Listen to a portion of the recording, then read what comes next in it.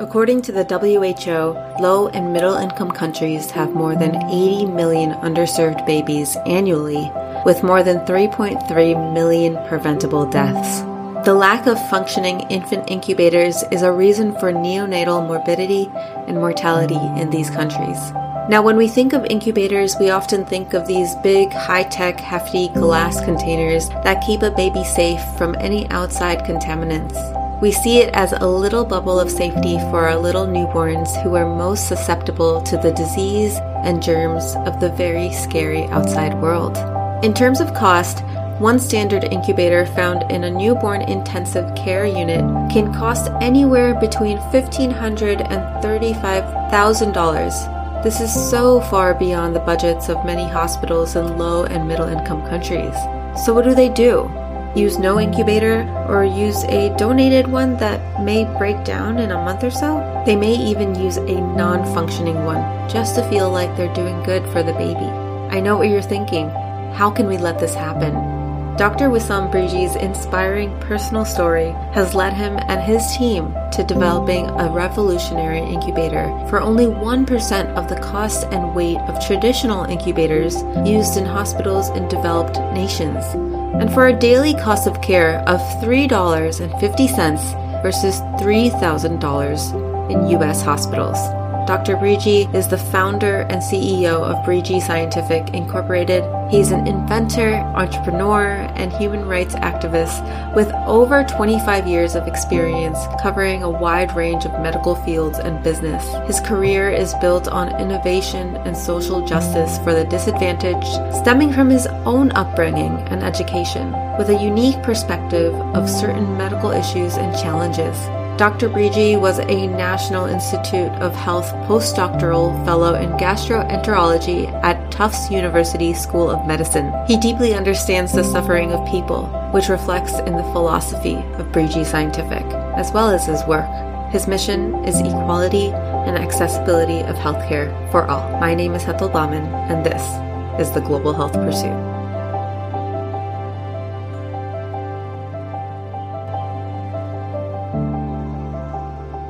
Good morning. It's almost 11 a.m. We are talking on March 2nd, and I'm so excited. Let me just tell you, this is a topic that I've been trying to, ever since I decided to relaunch my podcast. I knew that I wanted to get you back on the podcast. Last time, when I first launched, I had your son, Danny, on, and that was an awesome interview. And I was like, you know what? I want to get Dr. Breegi on, Wisam on. And when I saw your post on LinkedIn, that kind of sparked that excitement again in me. And I'm going to, if you don't mind, I'm going to read that tweet that you shared. Yes. So the tweet comes from the Kampala Journal, and it says, update. At least 15 babies died at Mulago Hospital after the incubators went off for close to 3 hours after an electricity blackout. Hashtag KJ News. Yeah. I'm going to read the first paragraph that you wrote because that was something that it's almost like it hooked me. So you say, why are infants dying from easily preventable causes? The lack of will to invest in innovation in basic neonatal healthcare, keyword is basic, is puzzling despite the staggering numbers of babies dying or surviving with disabilities annually, especially in low and middle income countries. We are not talking about upstream disease prevention. We're talking about a century-old technology, incubators. Yeah. That was something that blew my mind, and I just wanted to ask you, what exactly happened here in this situation? It's unfortunate that this is probably one tweet that we got from my travels around the world, seeing hospitals. And this is trips that was organized with Ministry of Health and all kind of people who are, involved in this subject.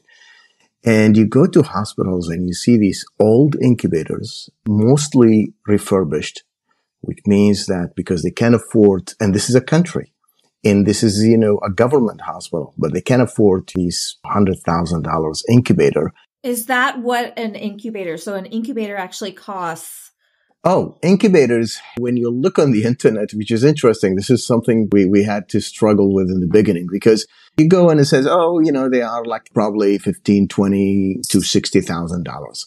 But the reality, so we went to hospitals and we said, oh, okay, so this is not very expensive. If you can buy for $10,000, $15,000 incubator. And they said, what are you talking about?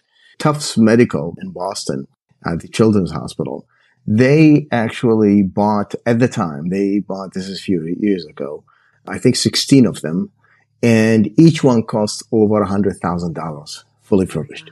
And I said, what is that number? And they said, oh yeah, they give it to you. It's basically just a box, heat and humidity. And then you have to add all these monitors, things into it, the oxygen, phototherapy, and so forth. And then suddenly the price is, way up there.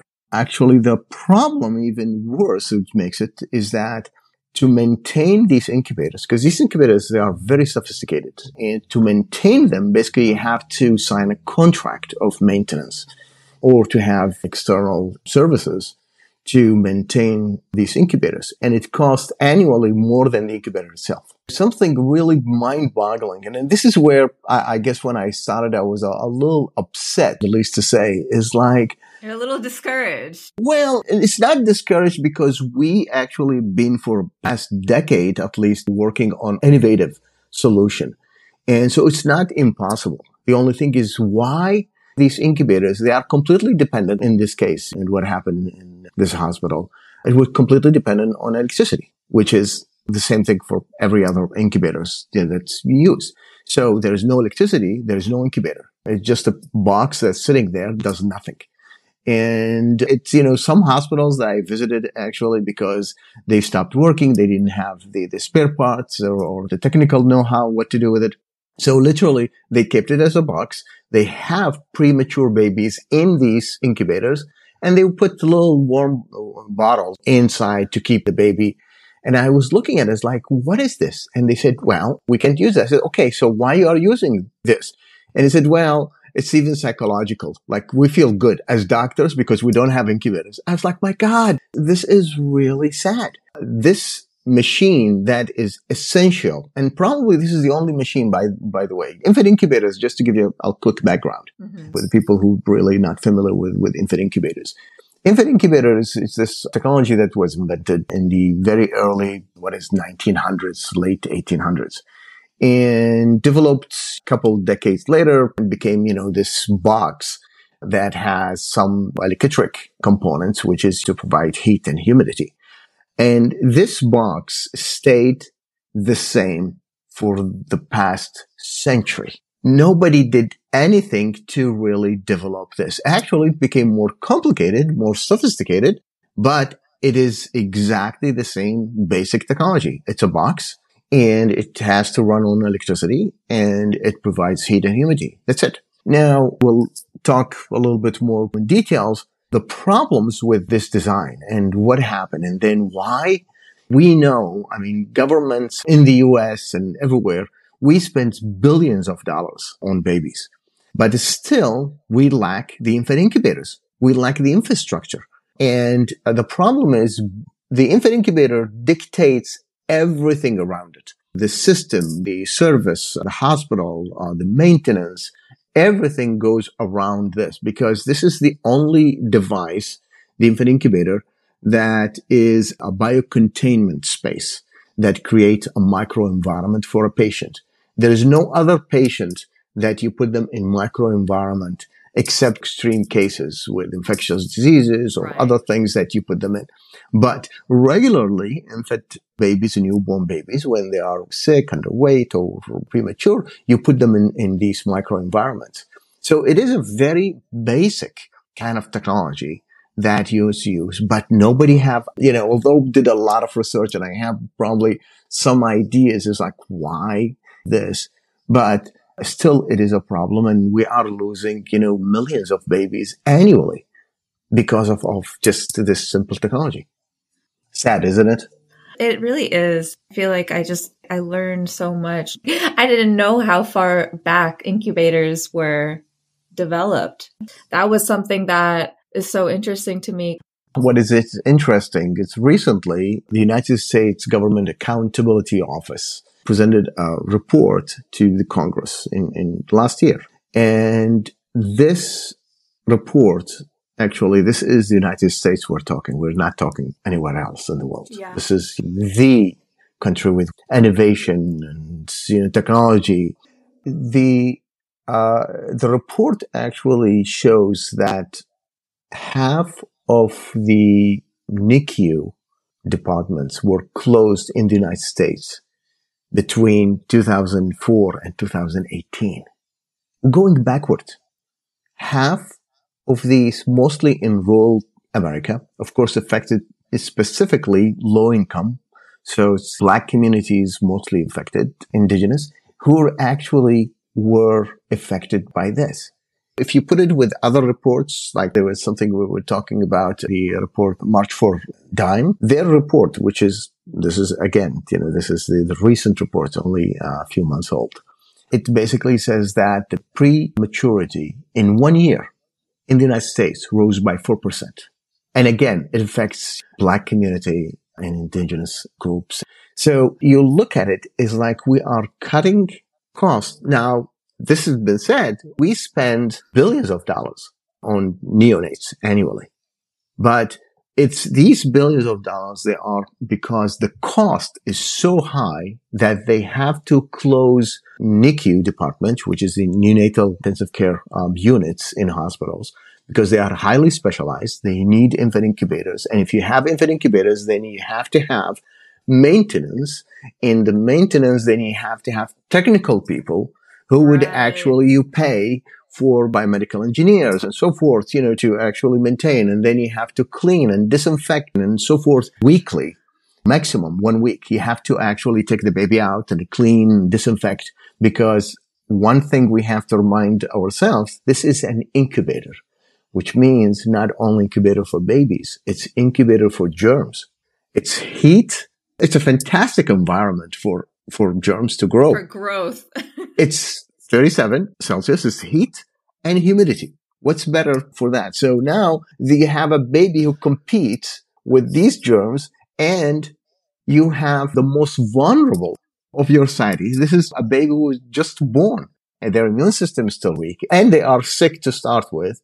And then you put them in these incubators. So the more you dig into it, the more it's just mind-boggling. It's like, why we are sticking to this technology and nobody is really investing to rethink this whole process, the healthcare system for neonates. Why we are not rethinking the system? It's like, where are our priorities? Exactly. Honestly, with the incubators, it's catch-22. It's literally, you damn if you don't have them, because then when you put the babies, and damn if you have them, because when you have them, then you have the cost, you have the cross-contamination. There is, although probably getting ourselves into this. So when I started this work on neonates and, infant incubators, come to the story why I got really hooked up around this subject. It's one thing that a few years ago when I started doing my research, for me, it was clear. I mean, as a scientist and as an inventor and looking at something immediately, it's like, aha, that's what it is. The incubator was designed in a way that it makes it complicated. It makes it prone to infections and all that. Simple. So the first thing I did is like, okay, as a researcher, let's go dig the data, research, find what people actually published. It was so difficult to find somebody who would pinpoint that it is the infant incubator. I could not find clear cut that the infant incubators were actually the source of this problem. People will dance around it, but you can read between the lines. You can find things where it says, oh, in the United States, there is probably 20+% of babies who get sick in the NICU from infections and all that. But they don't tell you from where these infections are coming and what is the case. Where actually, if you look at the NICU, what the nurses are doing, what the doctors are doing, they're doing an amazing job. And then we look, okay, so I can see that these people are dedicated their time, their life to these little babies, vulnerable babies. But then why they are getting sick in the hospital? And nobody could actually say that. A few years ago, and this is only a few years ago, that the FDA had a recall on considered the Cadillacs of all incubators. And here I have to to talk about a huge company, but this is not about GE. It was a recall for their giraffe incubators because they actually get infection. And I'm sure they danced around it to work with the FDA and then said, oh, the seals, rubber seals or whatever, they harbor, bacteria and so forth. And then that's where the infection, is coming from. And there was this recall and they have to read it. And it was hush hush. Nobody heard about it and it just disappeared. Now, actually, interestingly enough, the past couple of weeks, I've been researching this whole subject and I started finding more data. And I think it became so obvious that you cannot hide it anymore. And there was so much talk about it. So I found this article, a lot of articles, but this one was in Nepal, where they actually found 75% of infections in the NICU. It's actually, the majority came from the infant incubators and the warmers. And it was clear that actually it was the problem. Because I'm sure a lot of people who would start to push back and say, well, this is low resource settings and people don't have a very good protocols for cleaning, disinfecting, or they're not doing it right. Okay, fair enough. In France, a study, 3 years, not a small study, 3 years in 2018, they actually looked into cases of bacteremia in babies in the NICU. And they tried to go through a very methodical process of elimination from where this infection is coming, in the babies. Right. And they did everything. The department, the people, the health care providers. Finally, they zeroed down and narrowed the whole thing to the incubators. Okay. They changed the process of cleaning, disinfecting, and so forth, which is, again, you're talking about France. You're not talking about another country. I know. They couldn't solve it. Finally, they actually had to take these incubators out, put new ones. The infection stopped. So literally, you clean, disinfect, do everything, and still the infection is there. So this is what it tells me. Literally, it was like a eureka point where I was like, we were vindicated now because what we did, we actually made a disposable housing. Now I want to ask you questions on that, but I want to go back and talk about the mission of Breegi Scientific. So you founded this company called Breegi Scientific and you focus on low resource settings.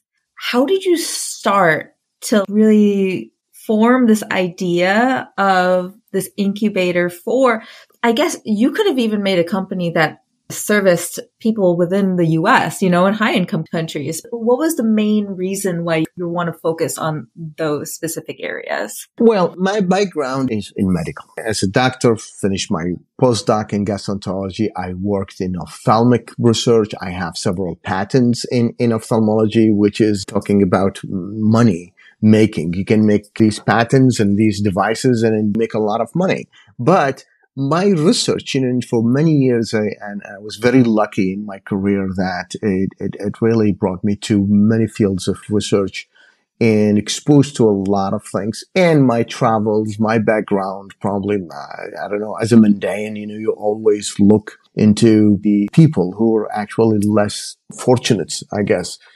When I start looking into medical devices in general, always we design something for high value countries. We design something that it's basically so high tech, so expensive that it was by design. It is for high resource settings. And the problem is that this is a device that is going to be used in the rest of the world, which is the 90% of the world. And then suddenly you take these devices and you want to use them in low resource settings where the culture is different, the political environment is different, the socioeconomics is different, all of this. And now you want to use this there You have the device because always the argument will be, we have the technology. Why don't you use it? Well, I can't because it's too expensive, too complicated. It needs a lot. And only at the end, only the wealthier of the society who can afford actually these technologies. Now, medicine shouldn't be like that. I mean, this is where I think my philosophy or my belief, and then this is, core thing in me. Medicine shouldn't be like that. Medicine should be like when we talk about education, which is unfortunate, probably the same thing, is that it has to be for everybody. It has to be a human right thing. Everybody has to have access and good access, not because I don't have money. Somebody developed a cardboard infant incubator. And I looked at it, I was like, what are you thinking?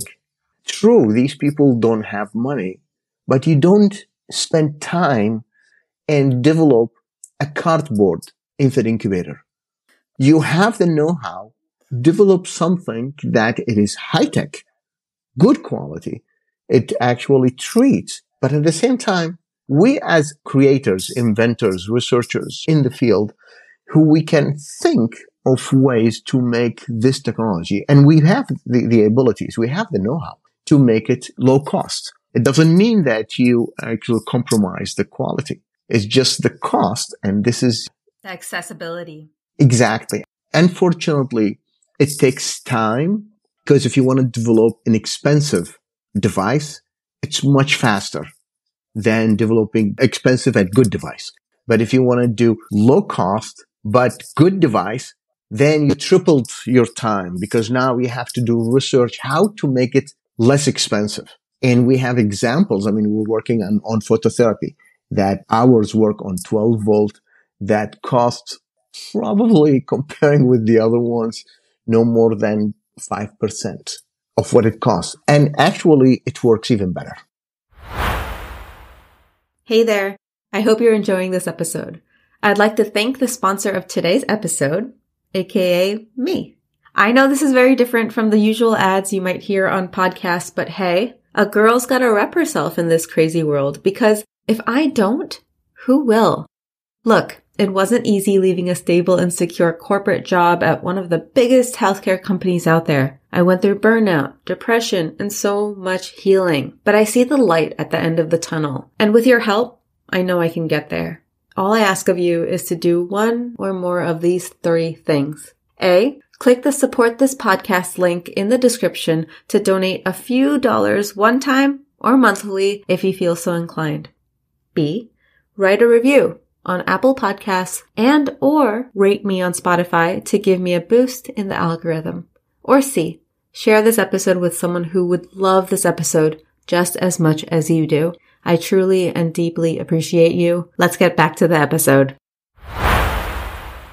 You know, when you were talking about that, I was thinking about how a lot of med device companies in the US, they will send or donate devices, like, for example, incubators, right? And like you said, maybe the electricity goes out or they just don't know how to use it. It's too complicated, and then it just kind of sits in a storage area. What happens there?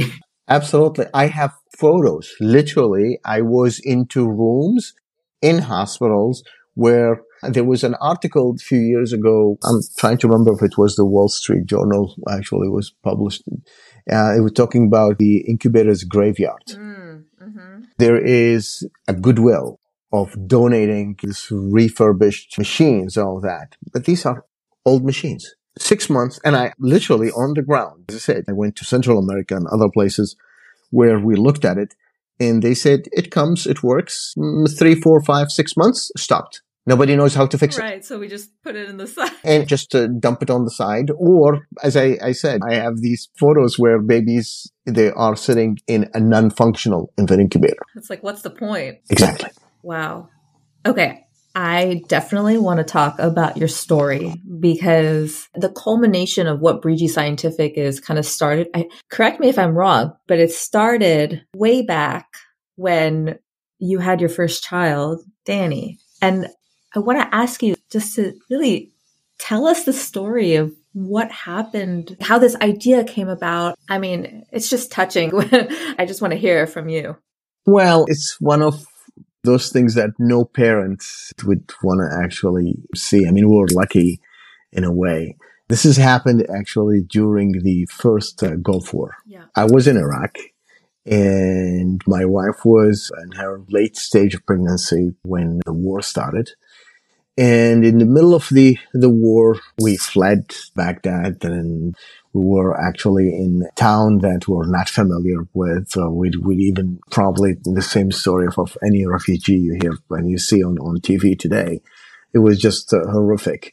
And interestingly enough, I had things in my car that I was ready to deliver my baby. And of course, my wife was like, no way in hell, you're not going to touch me.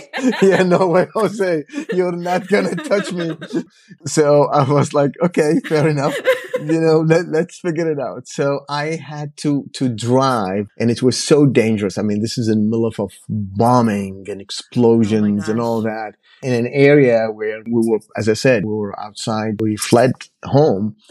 And we were comfortable in the sense that half of the family doctors, the uncles, the cousins, and her doctor is one of the best actually in the country. But when we fled, everything is gone. Right. There is nothing underneath you. I mean, literally, you feel like you are in a free fall. And this is not only your life, but now there is your wife, and where there's a baby is coming in, you don't know what to do. So I found this small hospital in this small town we were in, and it was literally almost abandoned. There was a skeleton of two nurses and one doctor stayed in the hospital, and they didn't have electricity for like a couple months because, the whole infrastructure was bombed, and it was freezing cold. And we had one candle in the hospital, literally. There was one candle we had in front of us, and there's a candle inside where the doctor and the nurse, and I can hear my wife really in agony. Yeah. And then the nurse came to me and she said, go get me some wood. I was like, what do you mean? And she said, your wife is freezing and I'm worried about the baby. And I said, there's no wood. I mean, this is like a manicured yard outside the hospital. It was just like, well, what are you going to find? So anyway, so I go outside. It was pitch dark, and as sad as it is, was really comic because I went into a pole of concrete that I didn't see. It was so dark. I literally walked right in it and, hit my head on the floor, like literally laid on my back. Like a cartoon. Exactly. I mean, in the middle of all of this, and you laugh about it years later. Right. But I didn't even pay attention to what happened to me. So I go around and I find little twigs or whatever. I go in and I pulled one of those stainless steel surgical containers, put alcohol, and lit a little fire. And when Danny came, he was blue. Literally, she called me. I looked at him. I mean, the kid is dark. And she said that the baby's freezing. And I'm looking around. There's incubators just lined up in the room. And they were just a piece of junk. And it's so frustrating that it is right next to you and you can't save your baby. So literally within half an hour. And anyway, so we took the baby. I ran to the car, put the heat on. And trying to actually get the baby in the car, in the hospital to keep him warm. So it really, one of those things is that even you don't know what happened to the baby. What's the effect? What really manifested from all of this? And years later, of course, immediately we had plans to leave the country. And we were lucky we left and, came to the U.S. and Danny grew up to be a healthy child. And then went to BU, finished pre-med, and then he decided to go public health. And this whole story, sometimes you try to block it from your mind. It's just so sad that one day came to me and he said, Dad, do you know that there is more than 3.5 million babies died before 28 days? And you do know is that the incubators is a big deal out of all of this? And it's like, what are you talking about? What's 3.5 million? And he said, annually before 28 days. So I start digging and doing research and I'm looking at the numbers. I was like, oh my God, we were so lucky. The rest of the world, what happened to these families? And then, So being an innovator, an inventor, I had some ideas, actually, something I was working on for biocontainment space, a disposable one that you can actually do surgeries and other things without having this complicated surgical suites and all that. And you can do it anywhere. So when we looked at this, we said, okay, we can actually develop an infant incubator that it would have everything that a Cadillac of all incubators have, that we will put it in this one, but we will make it better. So we went and broke down every single component of an incubator. What works, what doesn't. Where's the problems? Electricity, infection, complicated components, can't work on a solar, can work on a battery. Can you use it for transport? If there is no doctors, suddenly, or even not suddenly, in a war or something, but in a small town, and there's no specialist, can a specialist have an access to this baby immediately, look at the data, look at the baby, and can actually guide the healthcare providers how to actually do this? So we looked at all of this and we start putting it together. So it became the Ferrari that can drive in the desert. Oh, I love that. I love that. Oh my gosh. Yeah. I mean, I was looking at those statistics, and over 2.5 million annually in neonatal mortality, and in morbidity, over 40 million need help annually, which is insane. Yeah. Can you just, for people who don't understand the difference between mortality and morbidity, can you just... Yes. Yeah. So basically mortality is as it indicates, death. So this is where the numbers of the statistics that we looked at when somebody died. And morbidity is where somebody is sick and get infection. Now, the unfortunate part of the story that we look at morbidity or mortality, because it's easy calculated. Right. Dead, registered, it goes through the registry, and now you can count a number. Morbidity, which is the most dangerous part in my mind, is not the mortality, it's the morbidity. Because it's perceived the mortality. So you have somebody who's getting sick bad, didn't get help, and then died. But the problem is that what we see now, the numbers is what's recorded, and what is, the WHO says all that recently is 2.6 or 3 million babies die annually before 28 days, which is the infancy. When we say 28 days, it's when we say an infant. So a baby is a baby, 6 months, a year, it's a baby. But an infant, a newborn, is 28 days. So that's where it's calculated in when we talk about the infancy as a newborn.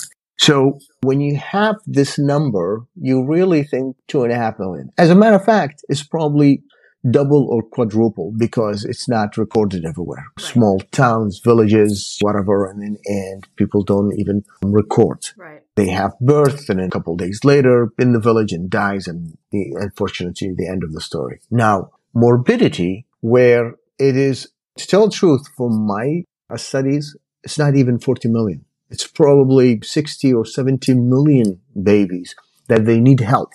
And most of them, they can't get it. Because you would look at it, there is babies who would come low birth weight. I mean, we're talking about 22 million babies. This is WHO data. 15 million premature babies. And it's increasing. As I said, in the United States in 1 year, 4% increase. Then you have jaundice, which is the simplest thing. People don't realize more than 60% of a newborn healthy babies, they come with jaundice. And a big percentage of that actually needs phototherapy, just some light, but needs to be in the hospital. You need to have the equipment. You need to have the light, and you need to actually keep the baby in the hospital. So there is cost, maintenance, and so forth. So when you look at these numbers, it's just absolutely staggering with the morbidity. The problem, there is a cascaded thing that we don't talk much about it. It is what happened later. When you have babies, when the first few weeks, few months, they don't grow very healthy, they have some health issues, they might actually have these health issues. And there's a lot of data proven that it would continue with them. They would grow in a poor health. So now socioeconomics, society, development, you'd have a country or community that even, ability to be productive in society. So all of this affects, it ends up that it cripples a community. So that's why when it's frustrating when you look at the solution is, of course, it's not that simple, but when one of the main factors that we know that you can keep the baby healthy for the first few weeks until they get strong enough, and then we can continue good diet and then vaccinations and so forth, and then you'll grow up to be healthy. There is this whole data that came through the UN, the Sustainable Development Goals that actually in 2016. So this is a few years back. And one of them was to decrease mortality in children under 5. And when you look at it, the under 5, there's a great progress. We start because good diet and, a little better vaccinations and clean water and so forth. And we start to have some breakthrough. Right. Now, in neonates, it went the other way.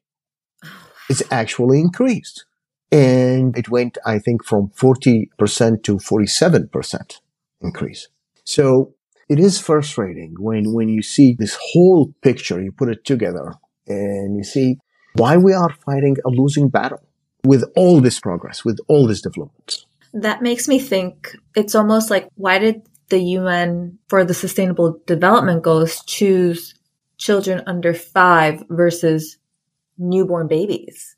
I don't know. It's just a question, I agree. I mean, it should be separated. It should be, I don't know if there is influences, if there is pushbacks, but it definitely, and I'll tell you, I'm involved. It's not only medical. It has to do with socioeconomics, politics, and all that. And I look at countries and we have connections with governments and ministries of health and people in a very high level into this around the world. And I talk to them candidly about it. And there is this lag of what to do about it, how much money to put in it. Immigration. A lot of people, when you think about it, why you want to leave if you have good economics? But part of it is if your family is safe, if you can actually have a baby that can survive. So it really affects even immigration, if you think about it. Wow. It's so interconnected. Absolutely. So you mentioned something about the amount of, the dollars spent, even going back to the US, on preterm birth. And you said it was more than 26.2 billion. And then you said in the LinkedIn post, you said the sad reality is that the whole world spent less than $8.60 per newborn per year annually.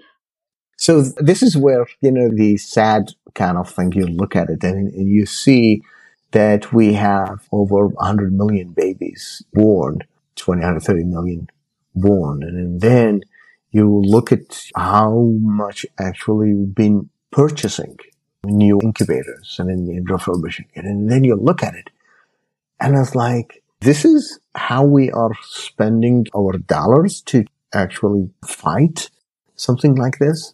And again, when you see the points, the LinkedIn article puts many facts where the cost of the incubators, the cost of maintenance, the manufacturing, and if there's incentive even for manufacturers to do anything about it.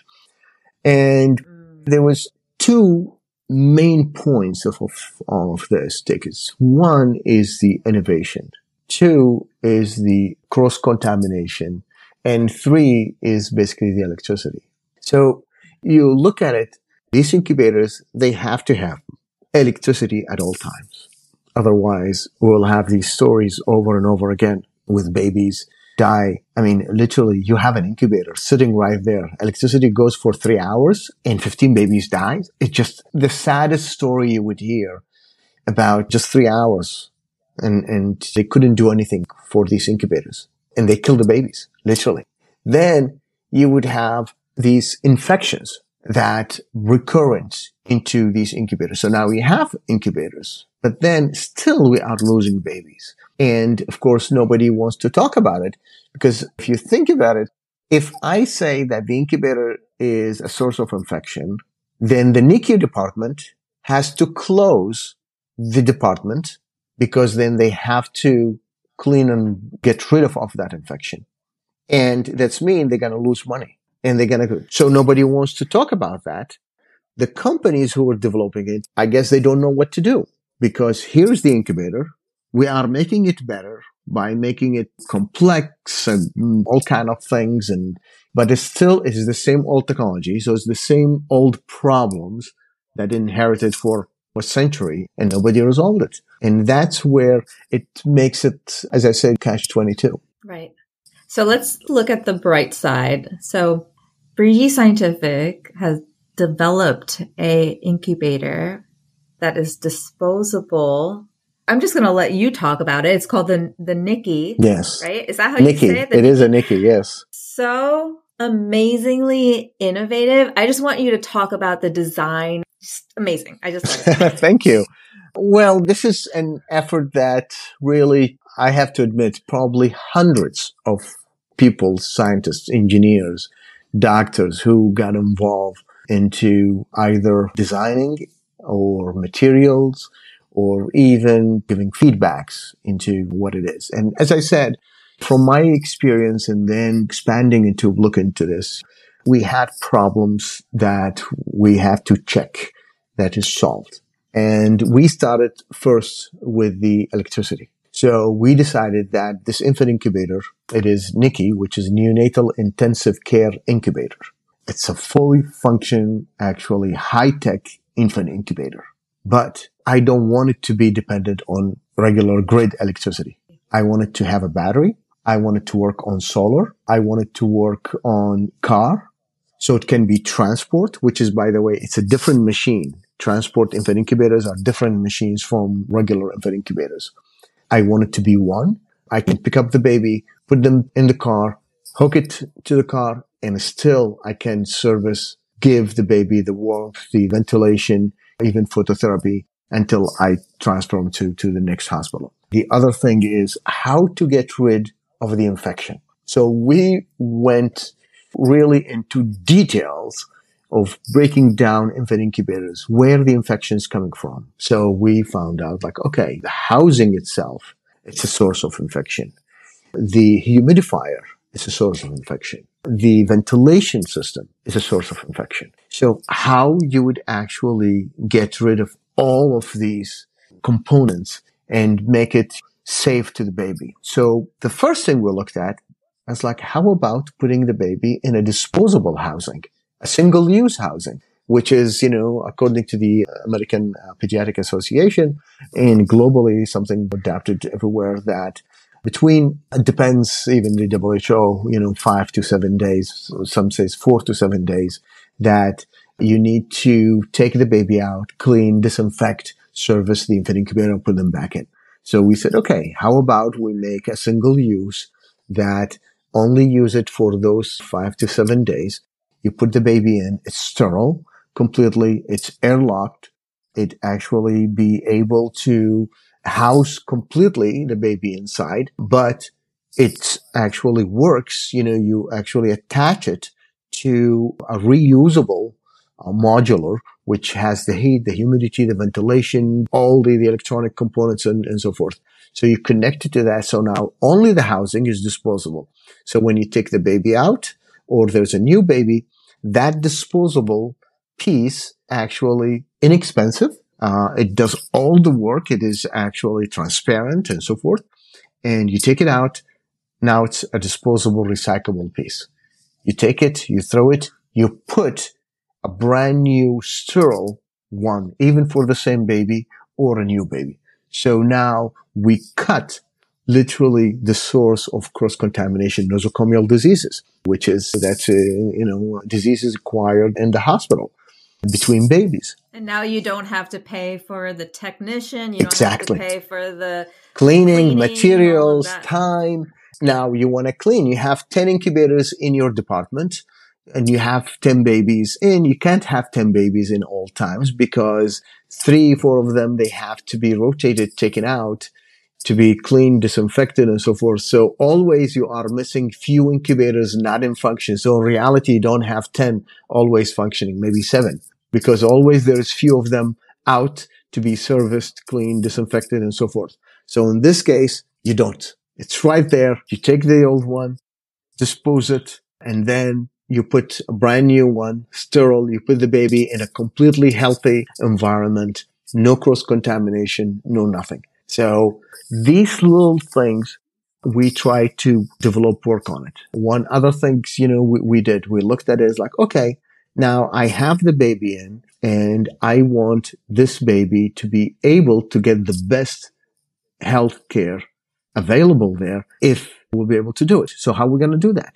So what we did, we developed a whole telemedicine component into it. So now we can actually passively, the machine collects data because you are putting the baby in this incubator and everything is connected to the cloud with a unique ID number. And what this would do would actually create, if a baby is now in Honduras, in La Ceiba, a town in the north, and I'm sitting in Boston, I can take that code, I look at it, I can immediately identify the country, the city, and where the hospital, and the baby with a number. So there is privacy. So now suddenly I can collect all this data. I can look at regions, continent, country, and I can see what kind of treatment, how long the treatment took, what kind of cases we're having. So if there's a spike in a certain cases in a certain area, we will immediately see that spike in this region, which is, by the way, this is data nobody has. So now we go back to the morbidity kind of thing and the cost. So now the government, instead of wasting time throwing money on things that probably not doing much, I can analyze this data and I can say, okay, this is what we need. This is the cases that prevalent in this area. This is what we see. This is how much we need to pay attention to it. So we put all of that in this machine. So now it became really, as I said, it's the Ferrari of the desert that has everything. But that's why it took us actually a long time, because we were looking meticulously to every single little detail, what we need to do about it. And this is why, and this is how we actually came to, engineers have been working for years now. So many versions we try to actually update and develop, and we're trying to get it to market. And I just want to say that you had your first infant being treated by the NICU. That was in November of last year. How did that make you feel? Oh my God, it was complete. I mean, I'm very cautious, and that's why probably the delays. We had teams, working on the regulatory pieces and the component, and Danny have spent a lot of time into this. And one of the lead engineers into the electronics and the electrical component part of it, and he's a professor actually in Turkey. So our work is international. We've been working with several countries. And, recently we were actually in Turkey, and there was this amazing support even from the Turkish government trying to really get us to start this technology, over there. So this professor who was actually had a baby born, it was toward the end of COVID, and there was some spike actually in the area of COVID cases. So they went to the hospital, they had the baby delivered, but he was not very happy because there were some cases reported in the hospital for COVID, and he was worried about his wife and the newborn. And it happens that he was working on the phototherapy that we've been developed. And as I said, our phototherapy is a very high intensity, was tested so many times, and it works on 12 volts. It's not even regular electricity, so it can convert. And even actually, he is developing a remote app control on the phototherapy. So you can actually have it at home used, and the doctors or nurses can actually control and monitor the babies. And so when he saw the situation in the hospital, he asked the doctor and said, do I have to keep my wife and the baby here? I said, well, yeah, because, your babies really needs like 5 days of treatment because there's some severe case of jaundice. And he immediately thought about it. I'm working on this innovative technology and I've tested it myself. Can I use it And the doctor said, well, I mean, I don't know the technology, but if you are sure if it has the proper, wavelength, light and all of that and is safe, sure. And he said, you know what? I tested it. I know it is safe because I've been working on it. And so I'm the guy who's doing it. Especially on your own baby, too, Right. Yeah, right? exactly. Exactly. And then he decided that, you know what? I'll take it home. And he took the wife and the baby home. And he literally, I mean, the device was even not fully built with like the box and a nice container. It's only the light itself, wires hanging. And then he made it like a makeshift kind of stand, over the baby. And within 3 days, the baby actually cleared from bilirubin jaundice. And even the doctors were completely surprised about the results. Like, wow, this is a great device. Bring it to us. We need this one. So he called me and I didn't know actually about this. And I was traveling and I came in and he said, this is what I did. I was like, are you crazy? And he said, well, I mean, you've been working. It's true. I mean, this specifically, the phototherapy, we've been working on for like more than 3 years. And he has been working on like for almost a year. And he said, I know what it is. I know it's good. I know the wavelength and all of that. So it really delivers. It treats. And he said, you know what? I'll tell you, it works very good. I said, you know what? Thumbs up. Thumbs up. That is so funny but so inspiring, for yourself. Like you're like I actually treated a baby using my device. Absolutely. And I've been waiting for this moment, for a long time.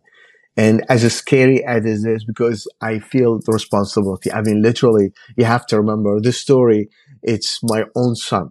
Right. So even the slight thinking of putting a baby in this incubator that I developed, I spent all my time and, the decade of my life trying to develop this. And it's still, I feel like the responsibility is so huge that I have to be perfect because this is a life of a baby. It's a medical device. It's a medical, yeah, but as I said, people probably say it in a way that it's a medical device. You work in the field. That's it.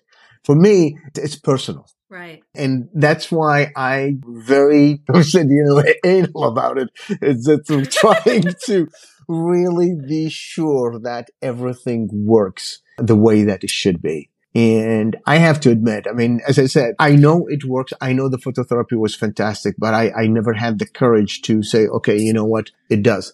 And when he did, and he came back and he said, look, the doctors said you need 5 days. 3 days, the baby was cleared and it actually looks very healthy. It just, worked fantastic. It was so simple to use, easy. He said, literally, I have the app on my phone and I can control the whole thing. And then my baby at home, even when I go to the university, he said, literally, I can control it. So it was definitely a good story. And I'm waiting, hopefully soon, the time that we will have enough funding to at least roll it out to the hospitals to do some studies. Wow. That is just such an amazing story. Thank you for sharing that. Absolutely. Well, Wisam, thank you. It was such a pleasure to have you on the podcast. Oh, thank you. It's a pleasure talking to you. It's fun. I just want to ask you one more question. What can people do to support you and your mission? Well, as I said, our mission is basically to really, it's not probably about the money. Although financially, economically, this device is very profitable. The way it was designed, because we spend a lot of time to decrease the cost of manufacturing, components, all that, but we did not stop short because of that to put the best of the technologies that are available today into this. And a lot of people who support us to actually come this far. Now we are getting very close to get it into market. And we have our team ready. We have everything ready. So financially, I think this is where investors or angel investors or somebody who believes into the mission that actually can support us to get it into the market. And as I said, this is not a technology that was developed in 6 months or a year or two and has a lot of problems. This is a technology that well thought of, dedicated hundreds of people who were actually working into it.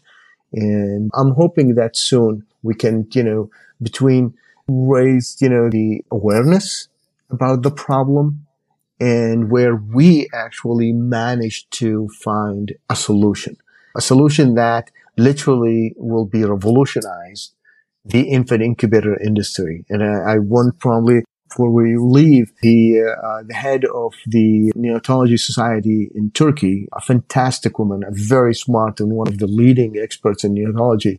We talked to her, we visit her actually in person and in Ankara. And when she looked at the data and then the testing and the device, she said, I'll tell you, if I have this machine comes to the hospital, I'll ditch every single incubator that I have. Because he said, I studied all the problems that you're trying to solve and we couldn't solve them. And so we had to work around them, make procedures and protocols, trying to minimize. I said, you basically you clear the path for us to do our job instead of getting busy trying to patch these holes into the technology, the old technology. So this is a big deal when it comes from experts. So I'm hoping that we'll be able to deliver this soon. Well, I know that you will be. Thank you. Yeah, this has been an amazing conversation. Thank you so much for your time. Thank you. Thank you very much. Appreciate it. Thank you for listening to this episode. If you'd like to learn more about today's topic and our guest today, head over to www.globalhealthpursuit.com/show notes to get access to resources, links, and ways you can get involved in the pursuit for global health. And if you love this episode, don't forget to write me a review on Apple Podcasts and rate the podcast on Spotify. It helps me get in front of more people just like you and continues to elevate the causes that we're so passionate about. This episode was hosted and written by me, Hatal Baman, and was produced and edited by Anna Curran Howard. I'll see you in the next one.